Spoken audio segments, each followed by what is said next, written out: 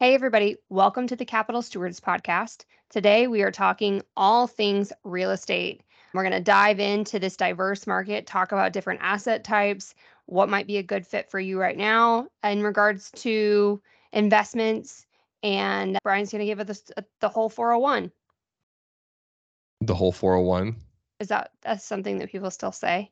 I think it's 411. Is that like the dial for information? Yeah, 411. No, I don't know that you can still do that. Although my new iPhone that I got yesterday does come fully equipped with OnStar, which GM basically had like 47 years ago in cars. If you're in an accident, it will dial up a satellite and communicate with it, which I thought was interesting technology that Apple's decided to finally incorporate in the iPhone. So now my iPhone has like 2-decade-old OnStar technology. So, but I don't know if you can call 411 for information. Anyway, so let's talk about real estate.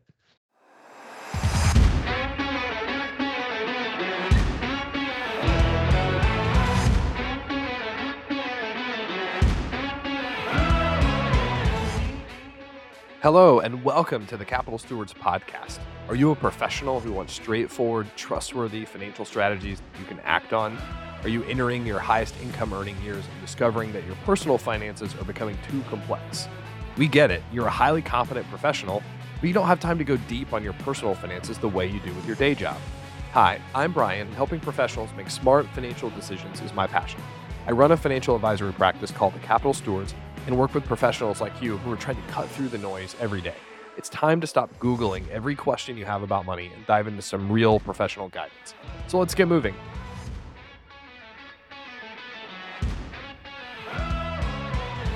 Let's talk about real estate. Where should we start? We should start first talking about, what a diverse market this is. I think people, they talk about real estate and what comes to mind is like an Airbnb, but I'm sure it's more complex than that. Give us the lay of the land. Yeah, the real estate market is really large and really diverse. And so when we talk about investing in real estate, that would be sort of like us just saying you should invest in stocks. The natural reaction to that, I think, is kind of a puzzled expression from clients like which ones and through what vehicle and how should we actually do that? I like to break real estate into three main categories. That's land, raw land, residential, where people live, and then business oriented or commercial. So raw land, obviously empty lots, but that also includes farmland, timber, natural resource leases, and maybe property that can be developed into something else, but just hasn't been developed yet. So there's a lot of subcomponents even within just sort of the land space. In residential, obviously you've got single family homes, but you've got condos and apartments, other types of properties that are meant for people to live in. And then in the commercial space, you've got office space, which we'll spend some time on, but you've also got industrial facilities, retail stores, medical buildings, hospitals, storage facilities. I mean, anything that is business oriented, right, kind of fits into commercial, right? You even got hotels in there. And then I also kind of put short-term. So classic kind of hotels are in the commercial property space, but we think about short-term rentals, which we're going to spend some time on in this episode because a lot of our clients are interested in sort of the short-term rental space, Airbnb, all of that. That's really residential. And the reason that it's classified that way is because originally the property was meant for housing. So even if you're, if you buy a house and you're putting it on Airbnb, it was originally meant as housing for families. And so it goes in that residential category. And over time, the long-term returns on that property are going to look more like housing returns and not like commercial property returns. So that's kind of where they sit. So when we think about building a real estate portfolio, we want to diversify across the different types of real estate holdings. And so we want to own some commercial property. We want to own some residential property. We don't just want to own one little tiny slice of real estate. Most folks, I think, Brian, when they think about real estate, think about residential. So why don't we spend a little bit more time there? Let's dive into the context of what's happening in 2023. I'm sure that there are some folks out there that are skeptical of this asset class. Talk to us a little bit more about residential real estate in 2023, 2024, what your outlook is, and whether you consider now a good time to invest in residential real estate. Yeah, so residential real estate, I think, still looks pretty attractive. Housing was underbuilt in the U.S. over the last decade by probably 5 to 7 million homes, depending on the particular study that you subscribe to. And housing starts are currently running about 200,000 units per year over the long-term average. So if you think about, I need to make up 5 to 7 million, and I'm adding maybe 200,000 more than average, it's going to take years to build enough inventory to balance the market. That's been reflected in home prices and rents so far in 2023, even with mortgage rates, hovering at 7%, and then this past week going over 8% in some markets. The Case-Shiller National Home Price Index is essentially flat over the past year. So the significant value increases that we saw in 2021 and 2022 are behind us, but prices are pretty stable where we are now. And that's because there's so much demand for housing. Even if transaction volume goes down a little bit, people aren't moving as much. Prices are kind of holding those higher values in a lot of markets. There's obviously exceptions, and there are markets that are down. Some things that shot up a ton during the pandemic. We've seen some corrections there, but when we look overall at the country, we see sort of a flattish kind of real estate market, and we sort of expect most markets, real estate values will continue to grow modestly over the next few years back to single digit historical trends. So this may seem strange to you, but your house is not supposed to appreciate at 20% a year. Typically, real estate grows somewhere between maybe 3 and 5%. That's normal. And so that's kind of the world that we see things going back to.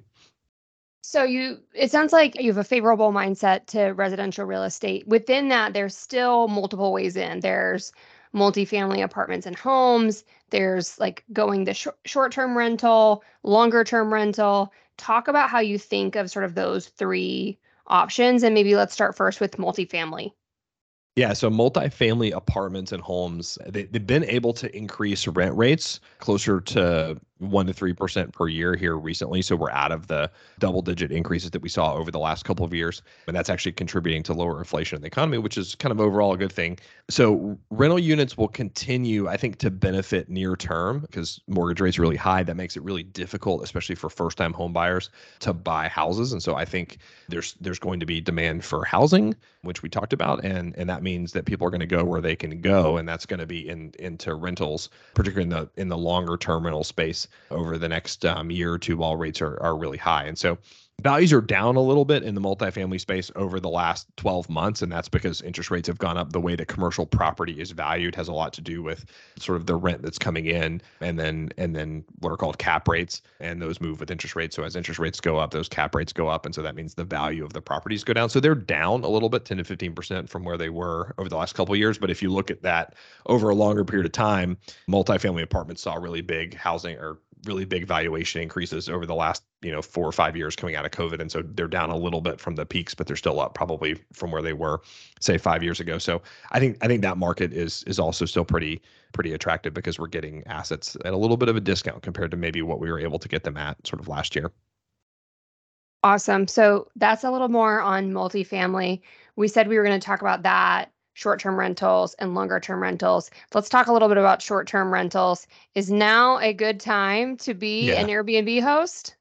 Yeah, so let's talk about Airbnb, and short-term rentals is just sort of the businessy word for Airbnb and VRBO and all that kind of stuff.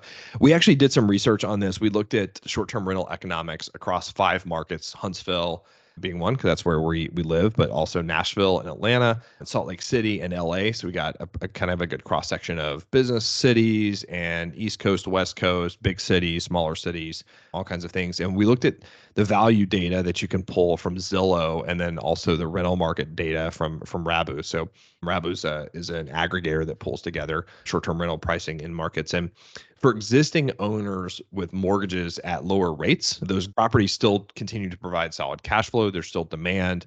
Travel's down a little bit. So, maybe the second half of this year won't be as good as maybe the first half, and then as good as 2022. But overall, if you own those properties already, returns are still looking pretty good. However, if you're looking to add properties to your portfolio, this is where things kind of become problematic because those higher mortgage rates and the flattening sort of revenue curve, right? So rents have been increasing a lot, but now that's kind of flattened out to that sort of 1 to 3% range. So it's not keeping up with the increase in mortgage rates.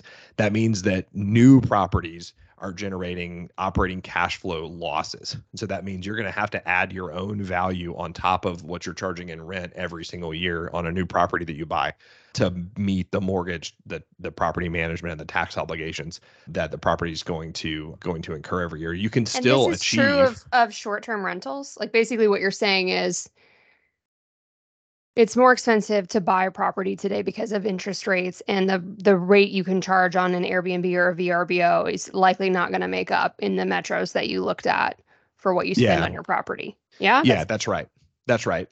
Especially short-term and long-term families have thought about real estate investing in the past as, hey, if I can buy an asset and at least have it cover its own expenses, then I can at least get the appreciation out of it long term. And that's been a pretty good deal, right? It doesn't have to necessarily cash flow. It just has to meet that bar of providing for itself. And because rates are so high right now, the properties are not able to actually provide enough cash flow to cover all of their expenses. And so you're going to have to put money from other sources of, either your employment income or from other businesses into those properties every year in order to be able to pay the mortgage and support the property management activities that have to happen. You can still earn good returns. You can still get those mid-teen kind of return percentages, but all of that return comes from the property and then the inherent leverage that you have through a mortgage, and that appreciation continued to still happen over time, not from the actual cash flow that's coming from the rental. So, and if you're a really high income earner and you've got a lot of cash flow, that might still be okay because you can still use the depreciation, you can still use interest deductions, and so your actual returns can still be pretty high.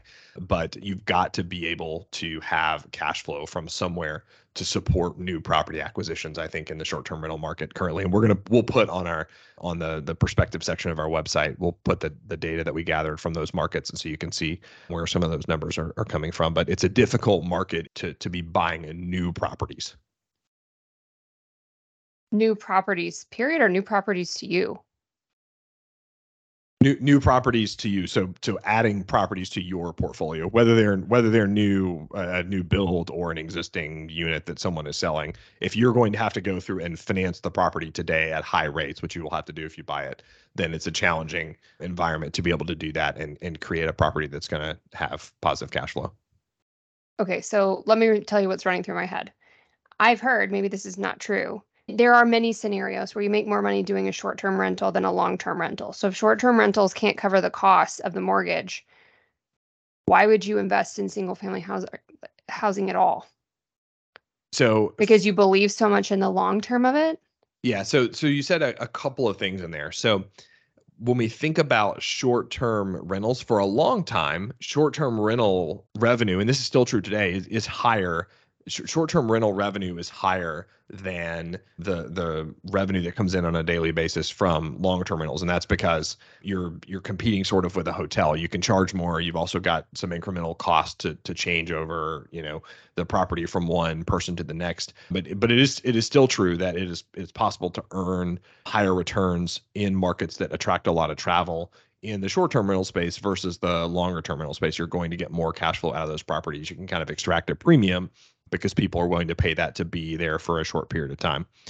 That's I would say, a separate conversation from interest rates making it more expensive across the board to be able to buy real estate economically. So it doesn't matter whether you're investing in an Airbnb property or you're going to buy a property and lease it to a family for 5 years. If interest rates go up, both of those equations sort of suffer equally. Does that make sense? Yeah, but it makes sense. But then it kind of goes back to, is now really a good time to invest in real estate? Doesn't sound to me like it really is that great. I don't You think have that to have a lot of now. cash flow in order to do this right now. You're saying, Yeah. based on the research you've done, the asset's not going to pay for itself. That's correct. So I think for a lot of people, if you don't have a really high income where you can really benefit from taking some of the depreciation, interest deductions, and other things, I don't know that now is the best time to invest in real estate. I think you might get more opportunities down the road. But again, the tax situations are really unique to each individual investor. And so if you've got a lot of income coming in, when you think about having flat-ish properties from a cash flow perspective, even if they're, even if you're having to inject a little bit of cash in there every year, but you're able to take really significant depreciation and other, tax benefits, it might still be worthwhile for those kinds of investors. So it just, the answer is it depends. Yeah, but it sounds like it depends for a lot smaller group of people. If the asset's not going to pay for itself, you have costs to upkeep it, you have costs to maintain it, and you can get a reasonable return in other places. Why would you go to this asset class right now? Because you can still earn 15 to 25% a year, which is hard to do other places. Can you? Yeah. So the thing that makes real estate different than almost every other asset class is you're almost always using leverage. And so even if you buy a property and you have to put a few $1,000s every year into the property to make ends meet, you're earning 3 or 4% levered up, right? So you're earning 3 or 4%, but you only had to put 20% of the equity into that property. You still have really strong returns over a long period of time. So real estate is unique in that way. And so even though this may not be the best time when we think about, what has happened over the last 5 or 10 years to own real estate, you still can get pretty significant returns in the real estate market. Okay. So we talked about, residential, single or multifamily housing. Talk a little bit about commercial real estate. My hypothesis is this is not looking so optimistic based off of the headlines I've read, but would love to know, since you spend much more time researching and learning in the space, if you agree with the headlines or if you have a different point of view. Yeah. So I think just like the residential space, commercial real estate is really diverse. And I want to spend some time on office in particular, because I think that's what drives a lot of the headlines. But there are some opportunities in the commercial space, and we'll kind of talk about some of those. So maybe let's start with office, because that's what's in the news every day. That's what everybody hears about. And we can kind of cover that, and then we'll dive into some things that maybe are a little bit more attractive than sort of your standard office space. So according to Bloomberg, return to office rates in the US are only about 50% of pre-pandemic levels. When you actually think about the building occupancy, not just, hey, I'm supposed to be in the office this day a week or that day a week, but literally there are only half of the number of people going into the office on a daily basis compared to before the pandemic. So that means that there's literally millions of square feet of existing office space that sits unused every single day. And what's even more interesting is that in addition to all this open space that we have, there's new office construction happening on an above average rate. And there's new offices being delivered every single month. And the reason for that is because those projects started before the pandemic, and it takes a long time to build an office building. So they're just now getting done.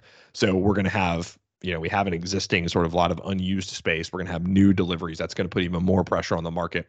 And even though now new projects aren't starting, that sort of delayed construction is only going to help 4, 5, 6 years from now when those projects start to get done. And so I think the office market in particular is pretty challenging. In addition to what you see from a supply demand perspective, you've also got a refinancing sort of issue that's happening. So I think this may be something that a lot of folks don't understand, but most office buildings are owned by real estate investors. And they don't buy them and own them for 40 or 50 years. Again, exceptions to every rule, but a lot of times those properties have to be refinanced every 5 to 7 years. And so there's a recent Wall Street Journal article that called it the doom loop. And I think this is over exaggerated. It's a little bit like the death of equities, right?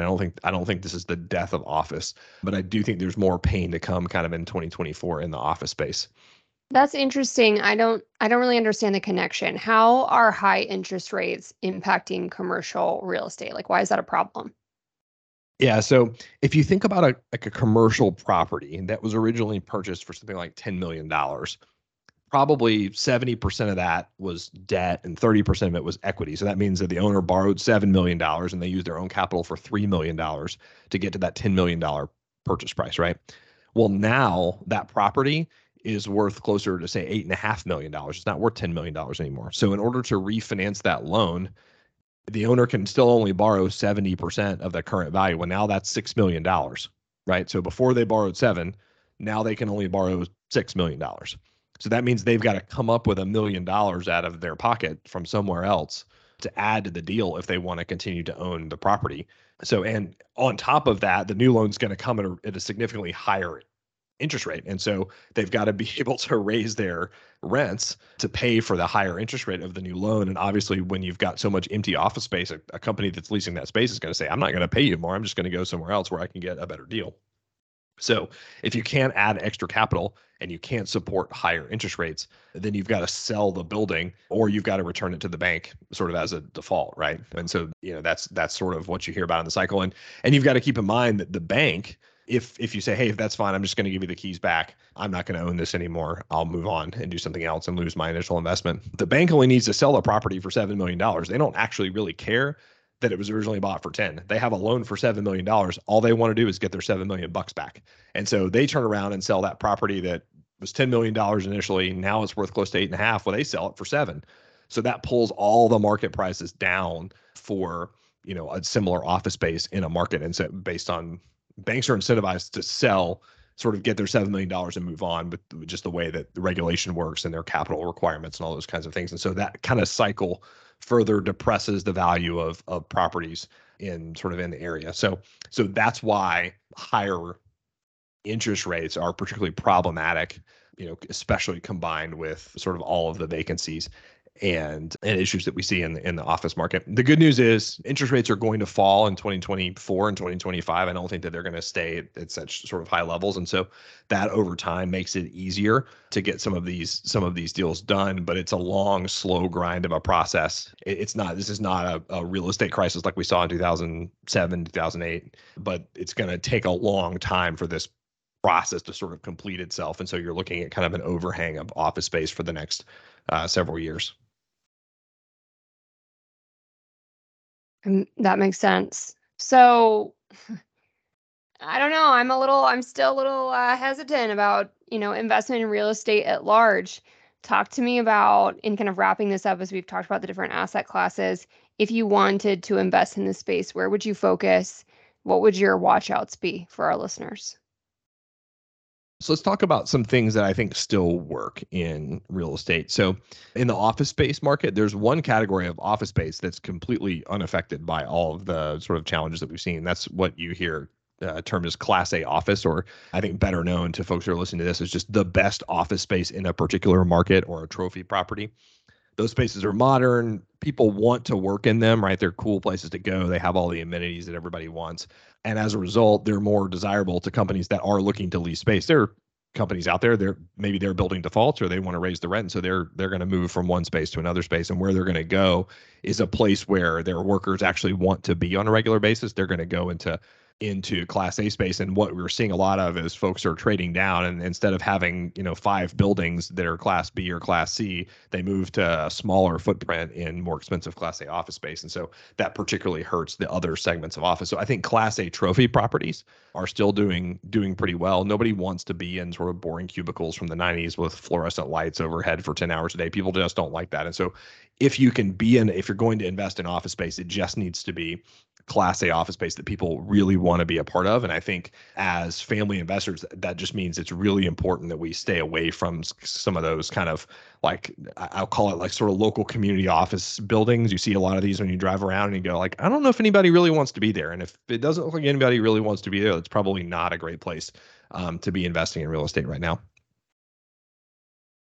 So in addition to Class A space, I think the industrial sector, rents are still growing modestly. And when we think about industrial, think of this as warehouses and manufacturing space, right? There was a lot of hype around warehouse space to support kind of e-commerce coming out of the pandemic. Some of that was probably overrated because we saw a ton of physical goods that shipped during the pandemic that didn't actually continue to happen, right? People bought a bunch of stuff and now they've stopped and they moved back to services. The economy didn't pivot perpetually to buying, tons of things from Amazon and have all that stuff stacked up on your porch. But industrial space that supports advanced manufacturing in the US is in better shape. And I think that's particularly a compelling opportunity there.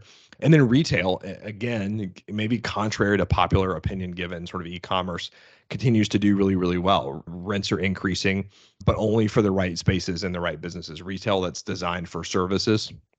So think gyms or nail salons or things like that. That's doing really, really well. And then, places that are sort of old school shopping centers that nobody really wants to go anymore, those things are underperforming. And so I think when I think about retail, I think, again, just places that you really enjoy going, those are the kind of retail spaces that are doing well. And so the places that you go begrudgingly to pick things up that you would rather order online, those things are doing poorly. And so I think you really have to be, whether it's office space or retail space, I think you just want to be really cautious and really selective about the properties that you're buying and that everyone wants to be a part of, everyone wants to go visit, everyone wants to go work there, as opposed to just sort of buying a property to own a property in kind of the market that we're in right now. So Brian, let's recap for our listeners. So overall, residential real estate, I think, is more attractive than commercial space. Within commercial, industrial, and retail are more attractive than office for the foreseeable future. I don't think there's going to be a crisis akin to 2007, 2008, I do think we're in this sort of prolonged slow grind for office prices to kind of adjust, to reduce occupancy, to work out the existing space that is in the market, and for all of that to get settled and work through the financial system.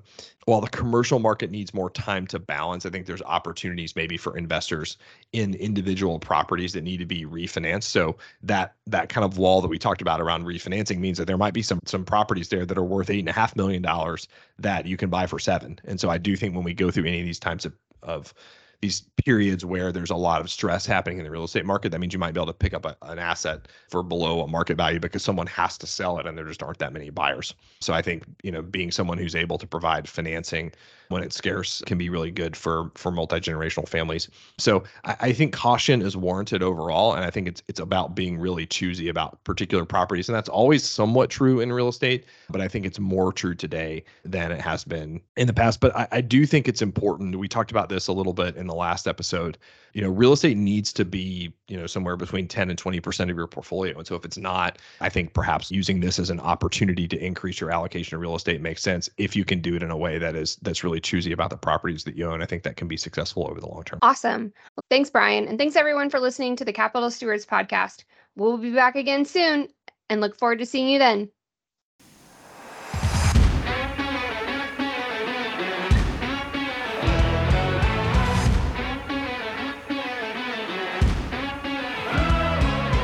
Commentary provided is for general audiences and educational purposes only.